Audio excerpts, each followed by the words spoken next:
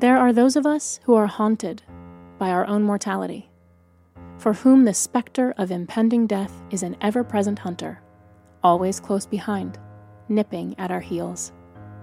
Most simply try to elude it, but some are determined to stop running and become hunters themselves. These are their tales. I'm your host, Tybee Diskin, and together we are chasing immortality. Elizabeth Bathory, aka it gets way, way worse. When was the last time you heard a truly good, scary story? Now, I don't mean the average Halloween tale about the witch that supposedly lives down the street in your old cul-de-sac. When was the last time a legend burrowed under your skin, seeped into your very core, and kept you up all night long, forcing you to check your locks and recheck your locks and make sure all the curtains were closed? When was the last time the terror of a scary tale stuck with you for days? The best scary stories don't just stay with you. They crystallize within our minds, stick with us in our guts, surprise us in ways that we only discover long after we've stopped the movie and closed the books. A good scary story isn't a one-time event. It haunts us.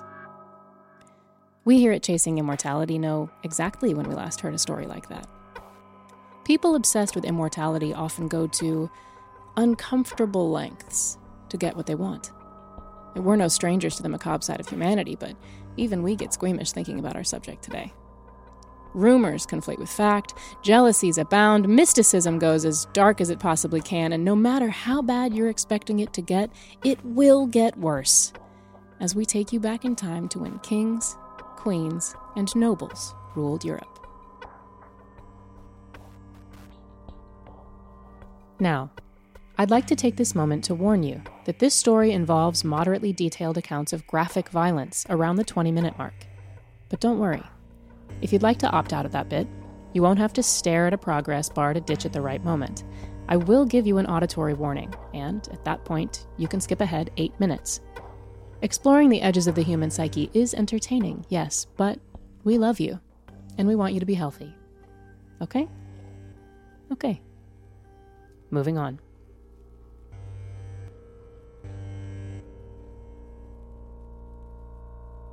To set the scene, Choctitza Castle, a lonely stone structure, juts upward against the slate-gray sky of Slovakia. Although it's mostly ruins now, in its prime, Choctitza Castle was both formidable and beautiful. The hills surrounding it are a luscious green with a forest reaching up the side of the mountain. Only a few villages nearby break up the expanse of farmland, wheat fields, and green grass as far as the eye can see. On the right day, if the sky is clear and the sun shines down on Choctitza, its high turrets and grand walls could almost be mistaken for the set of a Disney movie. But there's nothing family-friendly about this castle. No singing princesses or enchanted animals roam these grounds. This fortress, looming over the charming villages below, once housed one of the most prolific serial killers of all time. The perpetrator of bloody murders, sadistic beatings, and unspeakable tortures, the person who once held court in Choctitza Castle was said to have partially inspired Bram Stoker's classic horror story, Dracula. But who invoked such carnage? Who enacted these countless acts of violence? Who was this person so terrifying that they put Stoker's Dracula to shame? Intrepid listeners, it is here that we must introduce you to Erzsébet Bathory, aka Elizabeth Bathory, aka the Blood Countess of Hungary. This noblewoman, who committed countless atrocities in the search for eternal youth and immortality, plagued the nightmares of generations of people. Whispers of her name still strike fear into the hearts of those who know her crimes. However, before we dive into Elizabeth and her bloody legacy, we'll need a bit of context. In 1514, in the Kingdom of Hungary, there was a massive peasant revolt. The lower class came so close to successfully overthrowing the monarchy that it scared the rich, so much so that in the aftermath of the rebellion, the frightened aristocracy passed a series of laws giving themselves absolute control over the proletariat. Not only did they give themselves the ability to rule with an iron fist in this new system, The aristocracy also handed out barbaric punishments to those who had revolted. The leader of the failed rebellion was made an example of, forced to sit on a boiling hot iron throne while grasping a red-hot royal scepter. 2 torturers then placed a red-hot iron crown on his head, pushing it down onto his cranium agonizingly slowly so as to make his death as excruciating as possible. Subtle. It was into this world of cruelty and unchallenged nobility that Elizabeth was born. The woman that history would come to know as the Blood Countess was born Erzsébet Bathory in the Kingdom of Hungary on August 7, 1560, to Baron George Bathory VI and his wife, Baroness Anna Bathory. Her family was incredibly powerful, ruling Transylvania, what's up Bram Stoker, with their vast wealth. Elizabeth's education reflected her status as the shining daughter of one of the most prominent families in Central Europe, and her intelligence and capabilities were obvious from a very early age. Growing up, she spoke fluently in Slovak, Greek, German, Latin, and her native Hungarian. If only her education had been strictly academic. In addition to formal schooling, Elizabeth also received a detailed education in violence. The Baron and Baroness were known to be incredibly cruel, attacking their workers and horrifically beating their servants for the smallest of missteps. Elizabeth loved every second of it. Several legends include tales of her as a little girl smiling broadly at the sight of servants being beaten. Other stories have her watching on delightedly as men were beheaded before her. One such tale includes her falling into a fit of laughter while watching a man accused of stealing be sewn into the inside of a horse as punishment, her laughter crescendoing along with the man's screams. Oof. Not only did she have a penchant for violence, but Elizabeth also showed an early obsession with blood. Historians claim that this could have started due to her poor health as a child. She was epileptic and prone to increasingly violent seizures. Many historians have theorized that her weak constitution had to do with the fact that her parents were first cousins, and others have wondered aloud if perhaps she struck her head during one of these seizures.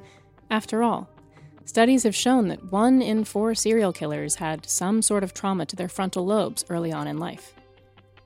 Others hypothesize that her obsession with blood could be attributed to the treatment of the illness. At the time, not much was known about epilepsy. It was often called falling sickness, and the treatments for it were barbaric. One popular remedy, and that's remedy with some big air quotes here, folks, was to rub the blood of a non-epileptic person on the lips of the person suffering. Another common remedy was a mixed drink of the blood from a non-epileptic person, again, to ward off further episodes.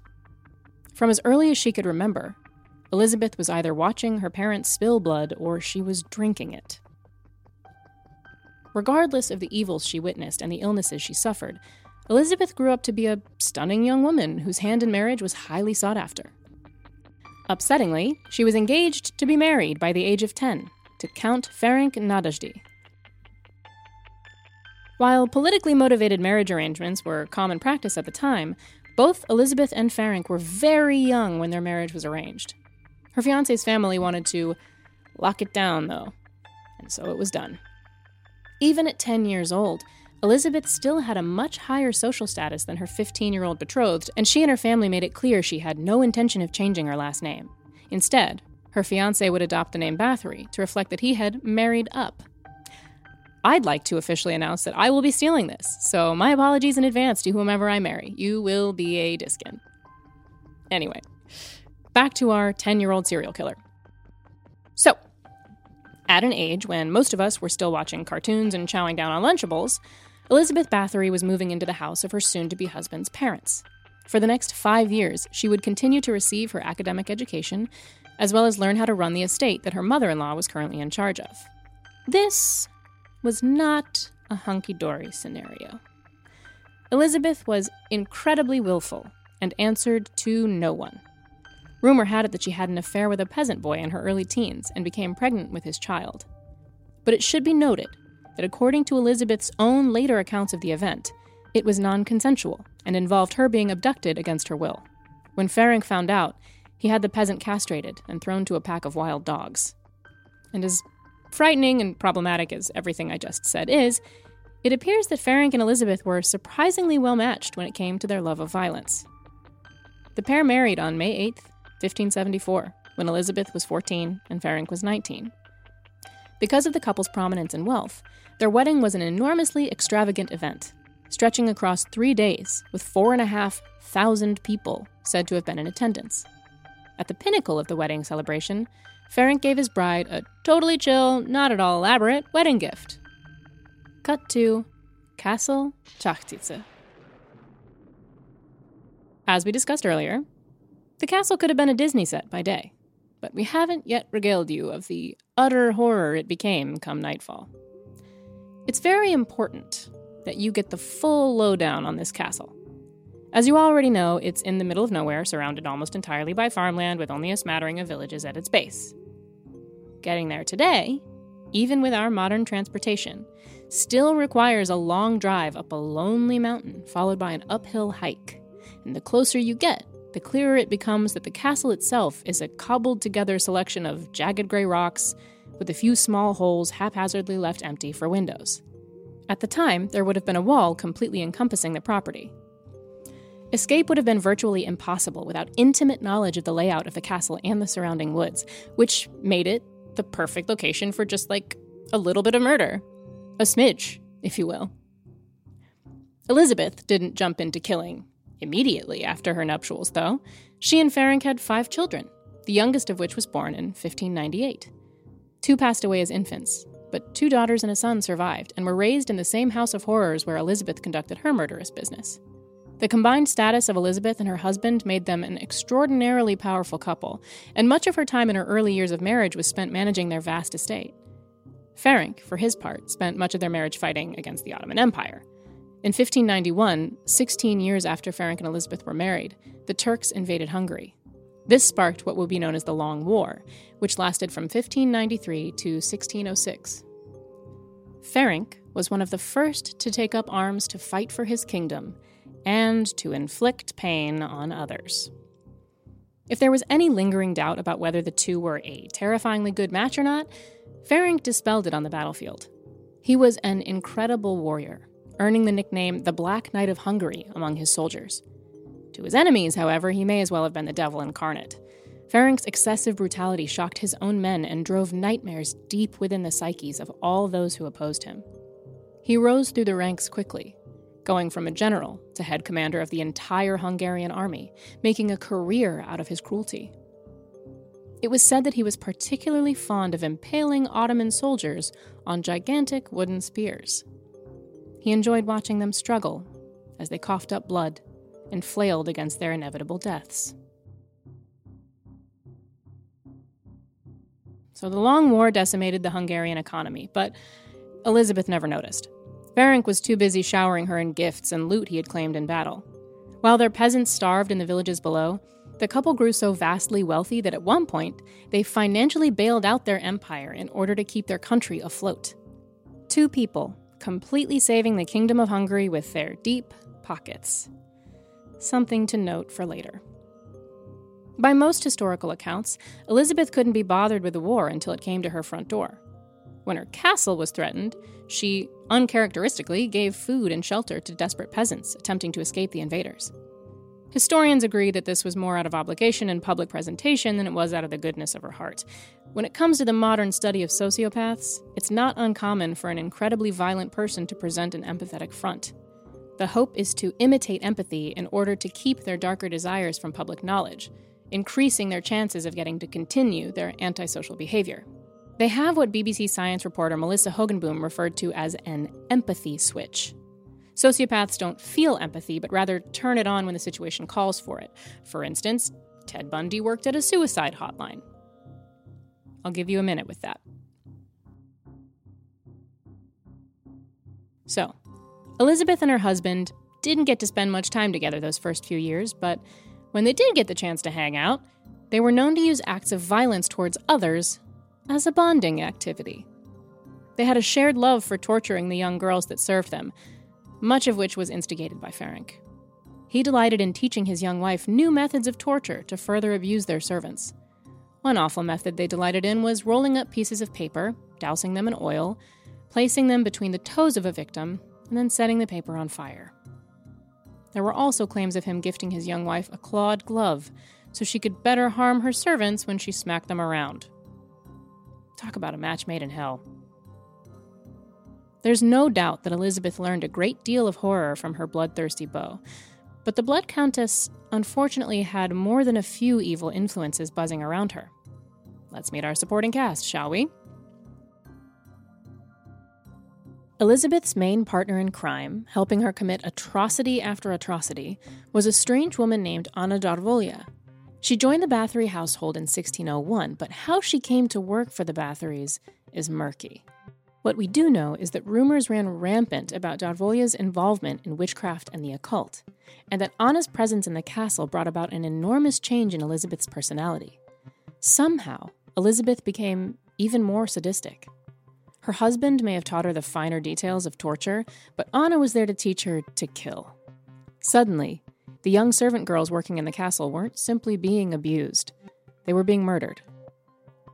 There was a washerwoman named Catalin and a house servant named Ilona Jo, who actually worked for Elizabeth's children as their wet nurse and nanny. Both women were said to have restrained young servant girls about to be mutilated, and to have provided the weapons Elizabeth called for. Her friend Dorca was another particularly heinous human being. One of the leading torturers of the group, he would get into sinister wagers with Anna over who could inflict the most pain on their victims. The youngest member of this horrific Breakfast Club cast was a young teenager named Fisco, a disfigured and vulnerable lad who was left completely exposed to this motley crew of evil and powerful adults. Rumor had it that he worked as an apprentice in the torture chamber, fetching tools of terror for Dorca's sickening wagers. Villagers soon began to take notice of the bloody dealings in the castle. Eyebrows were raised when local clergy began to notice how often they were called there to perform last rites. Whenever a priest showed up to perform the sacrament, the Bathorys would claim that the dead young girl had died of cholera. Some historians report that they had already buried the bodies before the rites were performed, which was unusual. Last rites were usually performed on someone's deathbed. One particularly suspicious priest finally pulled Elizabeth aside and outright accused her of murder. He's quoted as saying to the Countess, "Your Grace should not have acted so because it offends the Lord. And we will be punished if we do not complain to you and criticize you, Your Grace. And in order to confirm my words are true, we need only to exhume the body, and we will find that the marks identify the way in which the death has occurred." In other words, this priest figured it was an icy day in hell if these girls had died of cholera. Needless to say, this did not go well for our suspicious churchy boy. Elizabeth was outraged at the priest, threatening him with her powerful connections who would harm anyone who dared whisper such accusations. Too bad for her that the word was already out. Rumors ran rampant in the village below of the dreadful Blood Countess who mutilated her servants and drained them of their blood. This very rumor is the one that would make Elizabeth famous. Legend has it that Elizabeth was obsessed with preserving her natural beauty and even more obsessed with elongating her life so she could continue to live in luxury for centuries to come. According to the story, one day, a servant girl was brushing Elizabeth's hair when she accidentally pulled too hard on a tangle.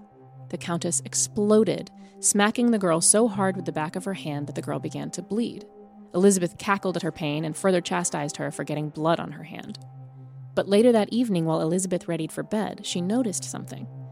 The hand that had been stained with the servant girl's blood appeared to have aged backwards. In fact, the skin seemed to look more youthful than it had in years. With this, a wicked idea began to blossom. After all, if a small amount of blood had such an effect, what if she was able to apply this method to her whole body? What if she was able to preserve her beauty by bathing in the blood of innocents? Not only that, but if done regularly, could she achieve the immortal life she so craved? Peasant deaths were a small price to pay for immortality. I mean, if she was already killing, she might as well make use of her victims for her own gain. And from that day on, whenever her victims were adequately tortured, they were then drained for Bathory's literal bloodbaths. Some versions of the legend even tell of her filling a chalice with blood and drinking from it as she bathed, making sure that her immortal potion was coating her inside and out. More blood drinking. Interesting. Okay, so we've made it to the bloodbaths. Now, that warning I gave earlier to tap out for 8 minutes when it's time, that time is now. It's about to get gnarly. And if you're sensitive, but you stuck around because you just had to know, feel free to take a deep breath with me. Okay. To be honest, that was more for me than it was for you. Okay, here we go. Elizabeth's victims were subjected to dehumanizing violence of the worst variety. They were burned with hot irons, beat to death with clubs, and had needles stuck underneath their fingernails.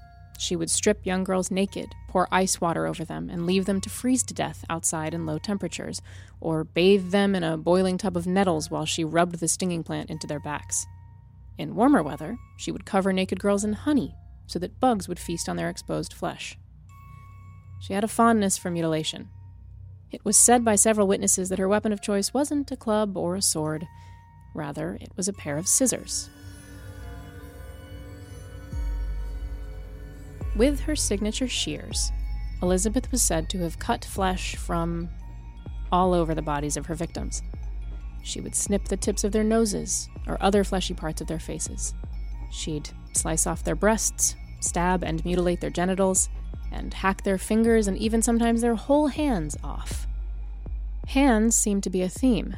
Witnesses claim that one of her favorite pastimes was using the blades to slice open the skin between her victims' fingers. And, perhaps to ensure a victim could not speak ill of Elizabeth in the afterlife, she would sometimes cut herself a little thread to sew their mouths shut. There were also testimonies of starvation. Witnesses said that Elizabeth would chain her servants tightly by the wrists and leave them to drink only their own urine. When starvation eventually took hold, she would hack off a piece of her victim's buttocks or thigh, fry it up in butter, and cackle loudly while she made them eat it. Forcing cannibalism on others seemed to give her deep delight, and there were also rumors that she and her murderous assistants partook in feasting on their victims. The worst part is that Elizabeth's reign of terror was common knowledge throughout the village, but the poor families had no mode of recourse to stop the vicious killings. You might remember the strict laws that were passed after the revolt. Because of these, in the eye of the law, peasants were considered completely disposable. The power of the Bathory house was so great that it would have been nearly impossible to take action against Elizabeth, even if she was mutilating someone right before your eyes. It was illegal for peasants to bring charges against nobility, and even if they were able to, how would they fight such powerful figureheads? Perversely, some parents even viewed Elizabeth's bloodlust as a financial opportunity. Many a family would sell their children to Bathory for a lump sum under the agreement that they were to work for her as servants, and if their children should happen, air quotes, to die of cholera, more air quotes, then, oh well. Her riches and family gave Elizabeth the force field of nobility. With it, she was basically untouchable. Even with the intense violence and terror that surrounded the castle, things were somehow about to become twice as horrifying. Ferenc fell ill in 1601 from an unspecified illness. The speculations for what he could have had are all over the map. Polio, a stroke, a war or combat injury of some sort. What we do know is that Elizabeth's husband withered quickly, and in the final years of his life, his legs were completely paralyzed. He died in 1604, leaving Elizabeth widowed at 44 years old, with 3 children and an enormous amount of various estates that she now had to manage completely on her own. An extensive empire was completely in her hands. Simply put, this didn't go well for anybody. Though, when she doubled down on her violence, it wasn't because she was oh so stricken with grief. On the contrary, Elizabeth did several things in the wake of her husband's death that were blatantly against custom at the time. Shortly after his extravagant funeral, she went on vacation to Vienna and bought a small fortune's worth of fineries for herself and her household. It was traditional for a widow to withdraw from public life for at least a year following the death of her husband, allowing her to grieve in her home. Elizabeth didn't do that. Shortly after her husband's death, she was back out, continuing to act as a public figure and continuing to collect debts she was owed. This wasn't a grief-stricken widow. This was a woman reveling in her complete freedom. After all, the trajectory of Elizabeth's life had always been controlled by others. She had been engaged, married, and become a mother before most people start high school. Now, for the first time in her life, she could make her own plans and come to her own decisions, and she took full advantage of her newfound status. If she weren't one of the most horrific murderers history had ever seen, I might be inspired. But instead of using her newfound freedom for literally anything else, she turned all of her attention to her favorite hobby. She took murder from a part-time gig to full-time, killing and torturing her staff left and right, specifically the young girls working for her. Of the witnesses who spoke to an investigator, many had similar interpretations of how Bathory's violence often unfolded. She clearly had a pattern. Survivors claimed that it would begin with a young girl making a mistake, something as minor as dropping a stitch or not cleaning the floor well enough. If Elizabeth was present, she would fix an evil stare on the girl, yell at her, and begin to beat her, regardless of who was present at the time. No matter how inconsequential the mistake they had made, almost every girl was stripped naked before she was tortured. Bathory did not simply mean to murder her victims. She wanted them to experience degradation to the fullest extent. According to survivors, Elizabeth also had a habit of devising specific and creative abuses to match the offense. For example, if a servant made a mistake in their sewing, they might be stabbed repeatedly with long, sharpened sewing needles. She was known to say, after sticking needles into a girl's fingers, "If it hurts the whore, she can pull it out." When the girl would pull the needle out, Elizabeth would cut her finger off.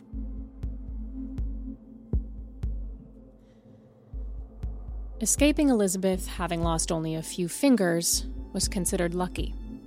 More often than not, the Countess's bloodlust would result in a young girl being dragged down to the castle's torture chamber, where Bathory's minions would carry out the dirty work of torturing a young girl until she died, on one of any number of medieval devices.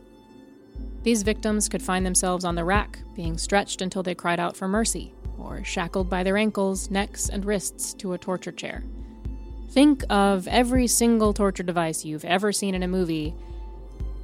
Castle Čachtice probably had it. Pincers were used on living people, insides were torn out, and there were also multiple cases of sexual assault at the hands of both her minions and Bathory herself.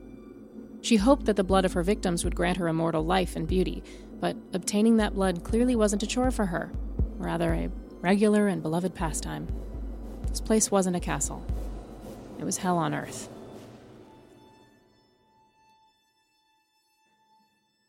Now is about the time some of you may be returning. If so, welcome back. To recap, Elizabeth and her minions did some really monstrous stuff, and nobody could challenge them because they were nobles. Then Ferenc died, and instead of grieving, Elizabeth doubled down on her serial torture and murder. Okay, you're caught up. So, for a long while, Elizabeth moved unchallenged. No one came looking for these young girls out of fear that they would be next.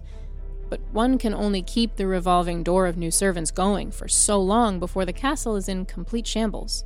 And so, Elizabeth was forced to expand.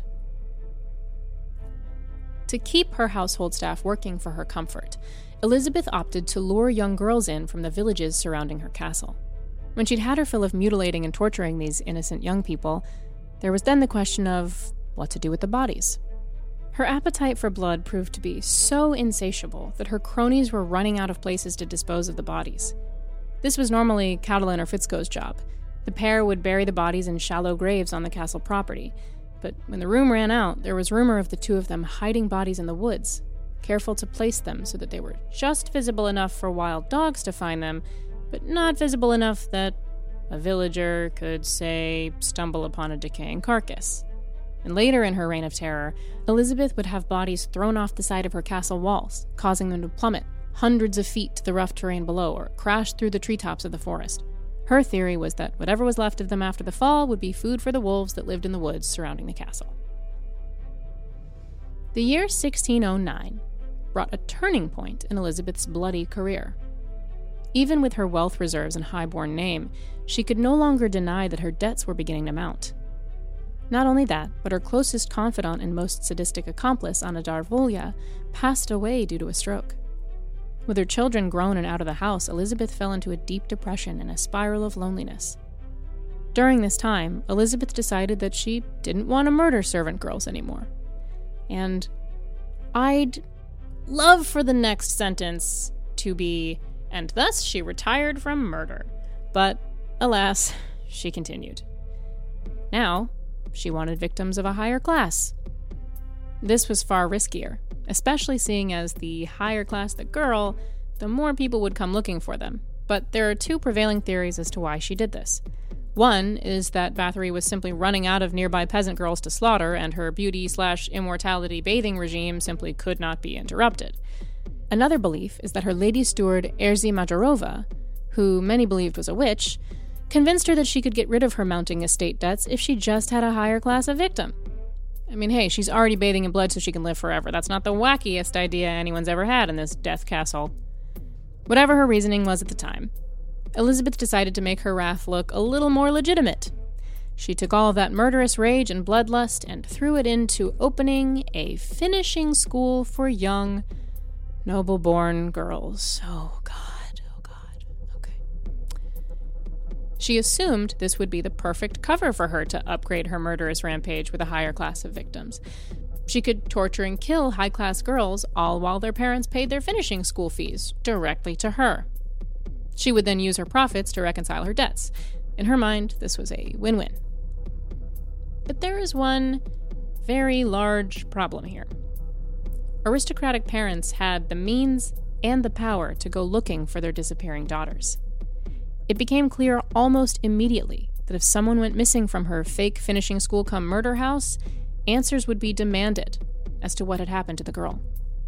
Peasants couldn't bring charges against nobles, but other nobles sure as hell could. However, since Elizabeth's mental state was rapidly deteriorating during this time, she didn't see this as a problem. She couldn't see anything past the fresh supply of virginal young women now paying for their place in line to die, not a single one of whom had any suspicions of their new headmistress. None of the girls expected they were there as fodder to fill the ever-draining tub of blood for Elizabeth's baths of immortality. Inevitably, as teenager after teenager disappeared, aristocratic parents came a-knockin'. Elizabeth would come up with bizarre and outright unbelievable excuses as to where the girls had gone. One such excuse was that one girl had gone crazy and killed several other girls before dying by suicide herself. This tall tale convinced a staggering amount of absolutely no one. With a fleet of parents in a full panic, the nobles went to King Matthias II and begged him to open an investigation. Until this point, most nobles had only heard rumors of Elizabeth's wicked ways, but now it was beginning to directly affect them, and they wouldn't stand for it. The king agreed and placed the responsibility into the hands of his highest-ranking representative, Gheorghe Thurzo. It's entirely possible that Elizabeth could have gone on torturing and murdering for the rest of her depraved days, if not for Thurzo's investigation. Thurzo was a stocky man with a large chestnut beard and comically arched eyebrows, and while, yes, he was in service to King Matthias II, there was another caveat to Thurzo's investigation. He was a close friend and confidant of Elizabeth's former husband, Ferenc. The pair were such great friends that Ferenc actually pleaded to Gheorghe to look out for his wife after he passed on. This was ripe ground for a conflict of interest, and it's true that Thurzo treated Elizabeth with a level of respect that she would never have been given in another circumstance. But luckily for the people of Transylvania, it was clear that Gheorghe Thurzo's loyalties to his kingdom were stronger than those to his old friend. Thurzo first began his investigation by stealthily interviewing anyone who had something to say about Elizabeth. It turned out that many were happy to testify about the Countess's hobby of murdering every living creature she could get her hands on. He quickly found dozens of people willing to talk at length about Elizabeth Bathory's horrific hobby. Servants who had somehow managed to escape Castle Czachtice spoke of walls drenched in blood, bone-chilling screams at all hours of the night and day, and of the ever-growing cemetery in the castle courtyard. However, none of the people who spoke to Thurzo had ever seen the inside of the torture chamber. He became convinced that this was because anyone who saw the inside of the torture chamber never came out again. Thurso now had a mountain of evidence against Elizabeth, and he knew he had to bring her to justice. But he couldn't shake the guilt of letting down an old friend when he promised he would look after his widow. Seeking advice, he wrote to Elizabeth's family members to ask them what to do. Ballsy move, Thurso. Elizabeth's relatives reached the conclusion that Thurso should complete his investigation and make sure Bathory was held accountable. But she was not to be brought to trial. She would be sent directly to prison to save her family the embarrassment of such a public affair. Notably, not a single one of her family members argued that Elizabeth was innocent.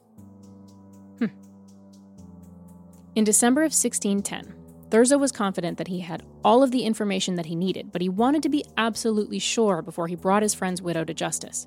He knew he had to go to the source. That is, he needed to get inside the castle. To do this, he arranged for himself and the king to have dinner at Elizabeth's home. Each of the men took note that she seemed exceptionally nervous, but was doing what she could to keep up the facade of a well-off hostess. In fact, everything was going well until the two men were served post-dinner cake. From the very first bite, both men began to feel ill. The cake had been poisoned.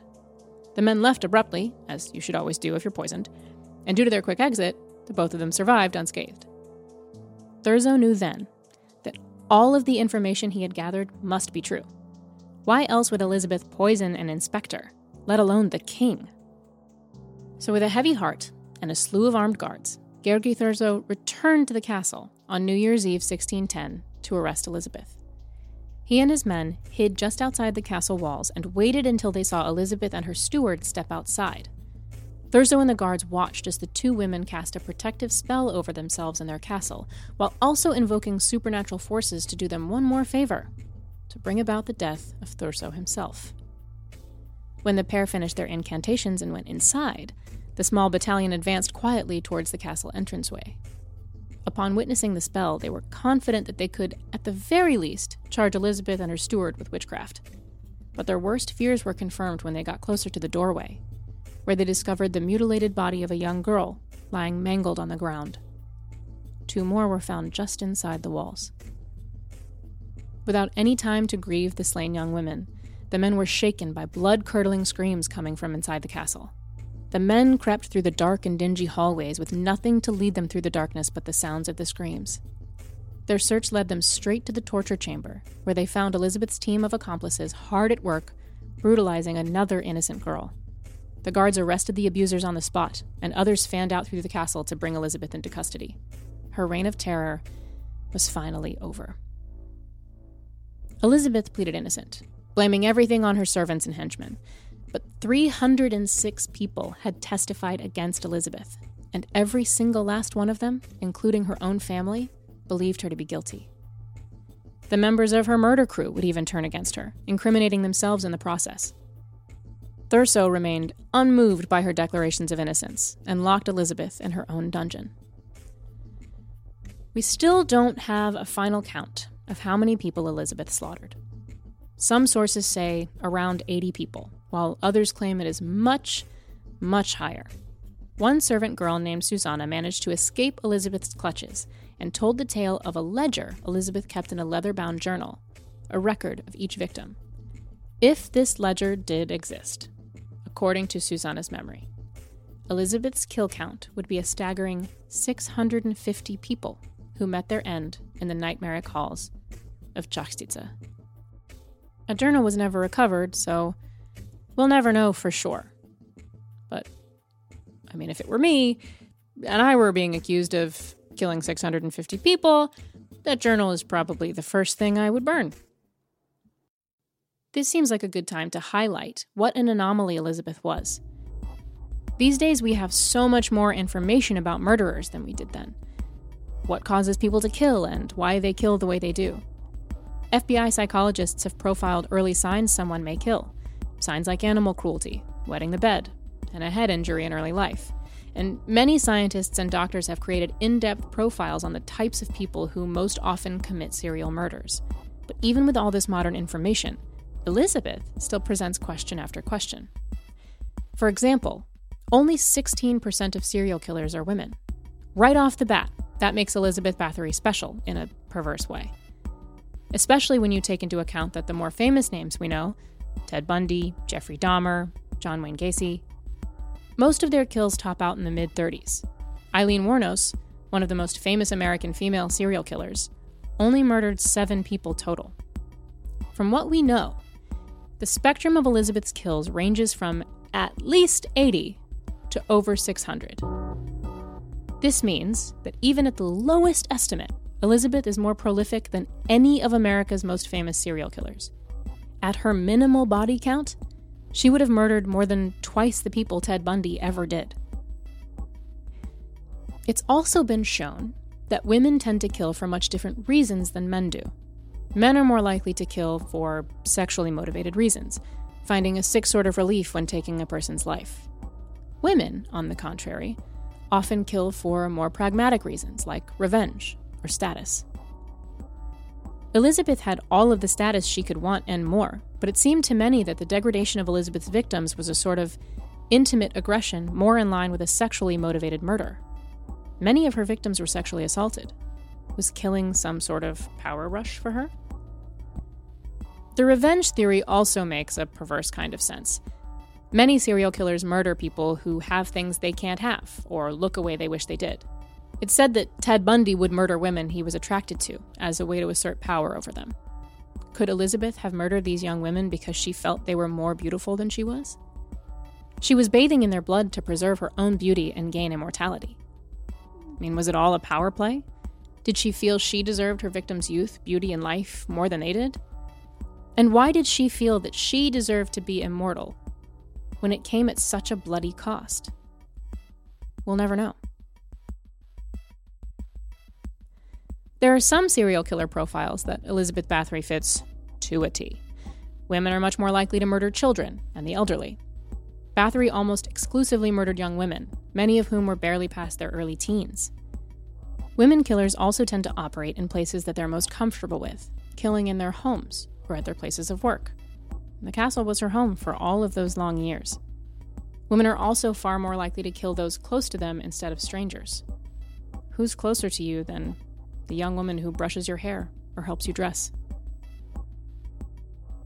There's also a question that has popped up in recent years that's absolutely worth asking.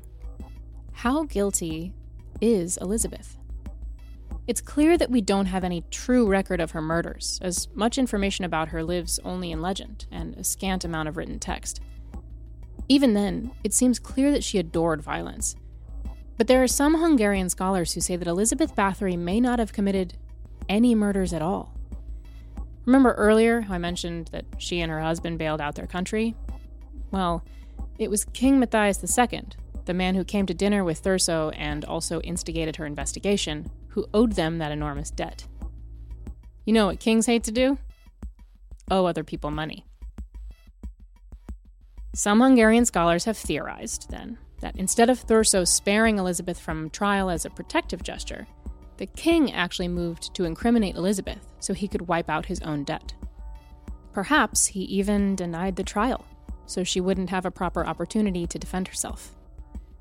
Many people make the very valid point that Elizabeth was an extraordinarily powerful political figure and a woman who was ruling vast wealth without a man by her side to control her, quote unquote. She surrounded herself with less than desirable characters and is thought to have practiced witchcraft and regularly dabbled in the occult. Her wealth and freedom intimidated the king. It's not a reach to theorize that his court went on a mission to discredit and destroy her. After all, if she received the death penalty, the king stood to inherit all of her lands and the fortune that came with it. It should also be noted that Elizabeth's life was far more based in rumor and fiction than verifiable fact. No one took the time to leave real accounts of her cruelty, because if she was locked up, problem solved, right? Once she was imprisoned, she was reduced to a horror story people would tell around the fire. For example, her bathing in the blood of virgins, draining her victims to fill a pearlescent tub, sucking from them their beauty and their life force. There's no historical evidence that that ever actually happened. Of course, it's completely possible that she did, but none of the servant girls who testified against Bathory alluded to the bathing in blood. Not once. Now, anyone who was able to see Elizabeth's bloodbaths likely didn't live to tell the tale. And of all the horrific torture she partook in, Her bathing in the blood of her victims absolutely sounds like something she would do. It makes for amazing inspiration for Bram Stoker. Hell, she even technically lived in Transylvania. But for the history books, was she really seeking immortality in the blood of her victims? We're simply not sure. Don't let Elizabeth off the hook just yet. Sure, none of the servant girls who testified said that they ever saw her in a bathtub full of blood. But we'd argue that several of their tales are much more horrific. They mentioned that the floors of the torture chamber were sticky with blood, thick and putrid with spray on the walls as well. Oftentimes, servants would be made to clean up after the brutal murder of someone they worked with and had come to know. The rest of the brutal torture we described, the torture machines, the cannibalism, the needles, the scissors, all of that is completely true, according to those who testified to Thurso. And addressing the witchcraft element, sure. Anyone who practiced a non-Christian religion at this time was ripe to be ostracized. Yes. Powerful women throughout history have been targeted by those who believe that women's freedoms should not extend beyond childcare or homemaking. Countless times we've watched influential women face unspeakable violence. But non-influential women have faced unspeakable violence as well. Dozens upon dozens of innocent young girls suffered unbelievable horrors under her roof, whether or not Elizabeth participated in them, which several victims testified that she did. While yes, we should discuss how powerful women often face incredible sexism, we also need to discuss that too much power in the hands of anyone is a bad thing. We know Elizabeth Bathory's name. There are books written on her, movies. Hell, we put her name on this podcast episode. We have information on her childhood, her marriage, her children, her crimes. When looking for names and information on her victims, the only one we found was Susanna, the girl who bravely told the court she found Elizabeth's killing journal. And that's the only thing we know about Susanna. We'll never know the names of her countless victims, of young girls searching for honest work who found themselves in the middle of a waking nightmare. Elizabeth was only caught because she began to murder young women whose families had enough money and influence to look out for their daughters. Elizabeth knew that poorer girls were perfect victims, knew that lower-class beauties would never be found because no one could afford to financially or legally ask questions. Sure, her mental state was rapidly declining in her later years, but when she first started killing, Elizabeth was a smart and pragmatic woman. She knew exactly what she was doing, picking the victims that she did. So whatever became of our bloodthirsty countess? Well, for one thing, she never stood trial. In January of 1611, her cronies faced scores of witnesses and even several surviving victims when they had their day in court. Judges were also able to examine corpses taken from her castle. Ilona Jo, Dorka, and Fisco all faced death sentences. The first two were tortured as recompense for their brutality. Their fingers were torn out by iron tongs, and when they were killed, their bodies were burned. Fisco, the young disabled teen who was caught in the flurry of violence, received a lighter sentence because the court ruled that he was too young and vulnerable to these cruel adults to be truly guilty. He was spared the torture, but he was still beheaded and burned. The washerwoman Catelyn was the only one of Elizabeth's henchmen who escaped death. She was given a life sentence because it was said that she was the most empathetic of the bunch, often being beaten herself for sneaking food to her prisoners. As for Elizabeth, Thurso kept his word and made sure she was spared the embarrassment of a public trial. She was instead confined to her castle, locked away in the dungeon that many of her crimes had taken place in. The only people who ever came to see her were priests and Thurso himself. The holy men would report that Elizabeth was crazed, violent, and felt no guilt whatsoever for her crimes. She continued to declare that her assistants were the true murderers. When one of the priests asked why she didn't stop them, she reportedly flew into a rage. Real good sign of innocence there. Elizabeth's most intense anger and resentment, however, was saved for Thurso. Several times when he came to check on her, she would scream at him violently, until one day Thurso had had enough. After calling her a wild animal, he told Elizabeth, "You are in the last months of your life. You do not deserve to breathe the air on the earth or see the light of the Lord. You will disappear from this world and shall never reappear in it again. As the shadow envelops you, may you find time to repent your bestial life." I like this Thurso guy. Elizabeth died in 1614 after complaining to a guard that she had cold hands. The guard advised her to lay down and get some sleep, and she did, never to wake back up.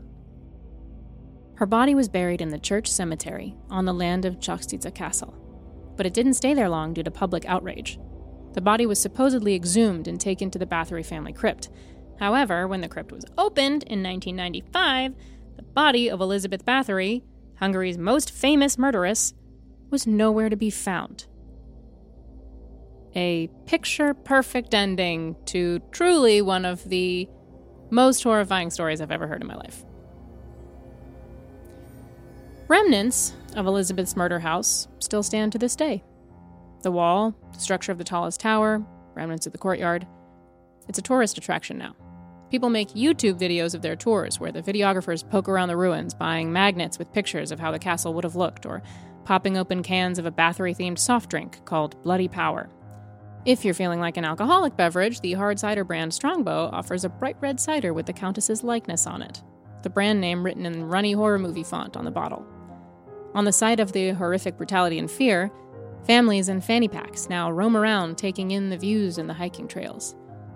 One particularly bone-chilling image comes to mind from these YouTube videos.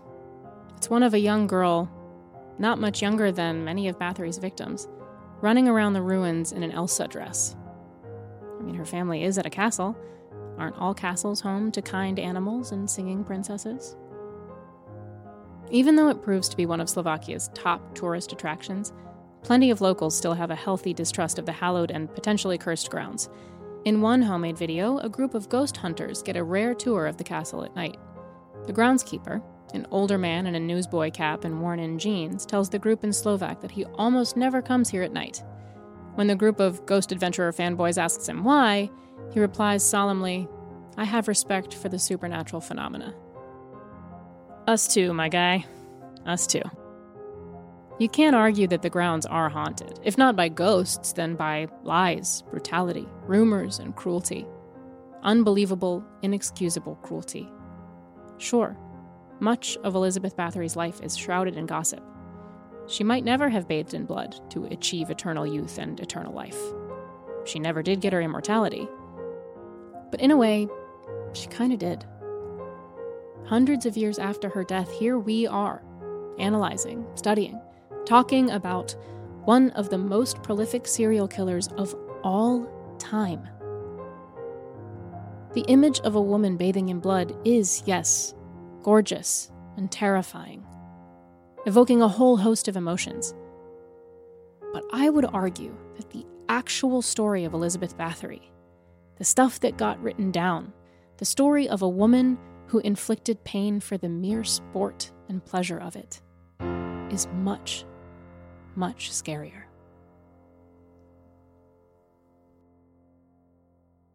Chasing Immortality is hosted and recorded in the City of Angels by me, Tybee Diskin, and produced by Alice Flanders, with sound editing and music by Doug Borntrager. This episode was researched and written by Alex Rouse. Our show is executive produced by the immortal Travis McElroy. If you enjoyed the show, make sure to subscribe and tell your immortality-chasing cohorts to listen. Good luck, and happy hunting.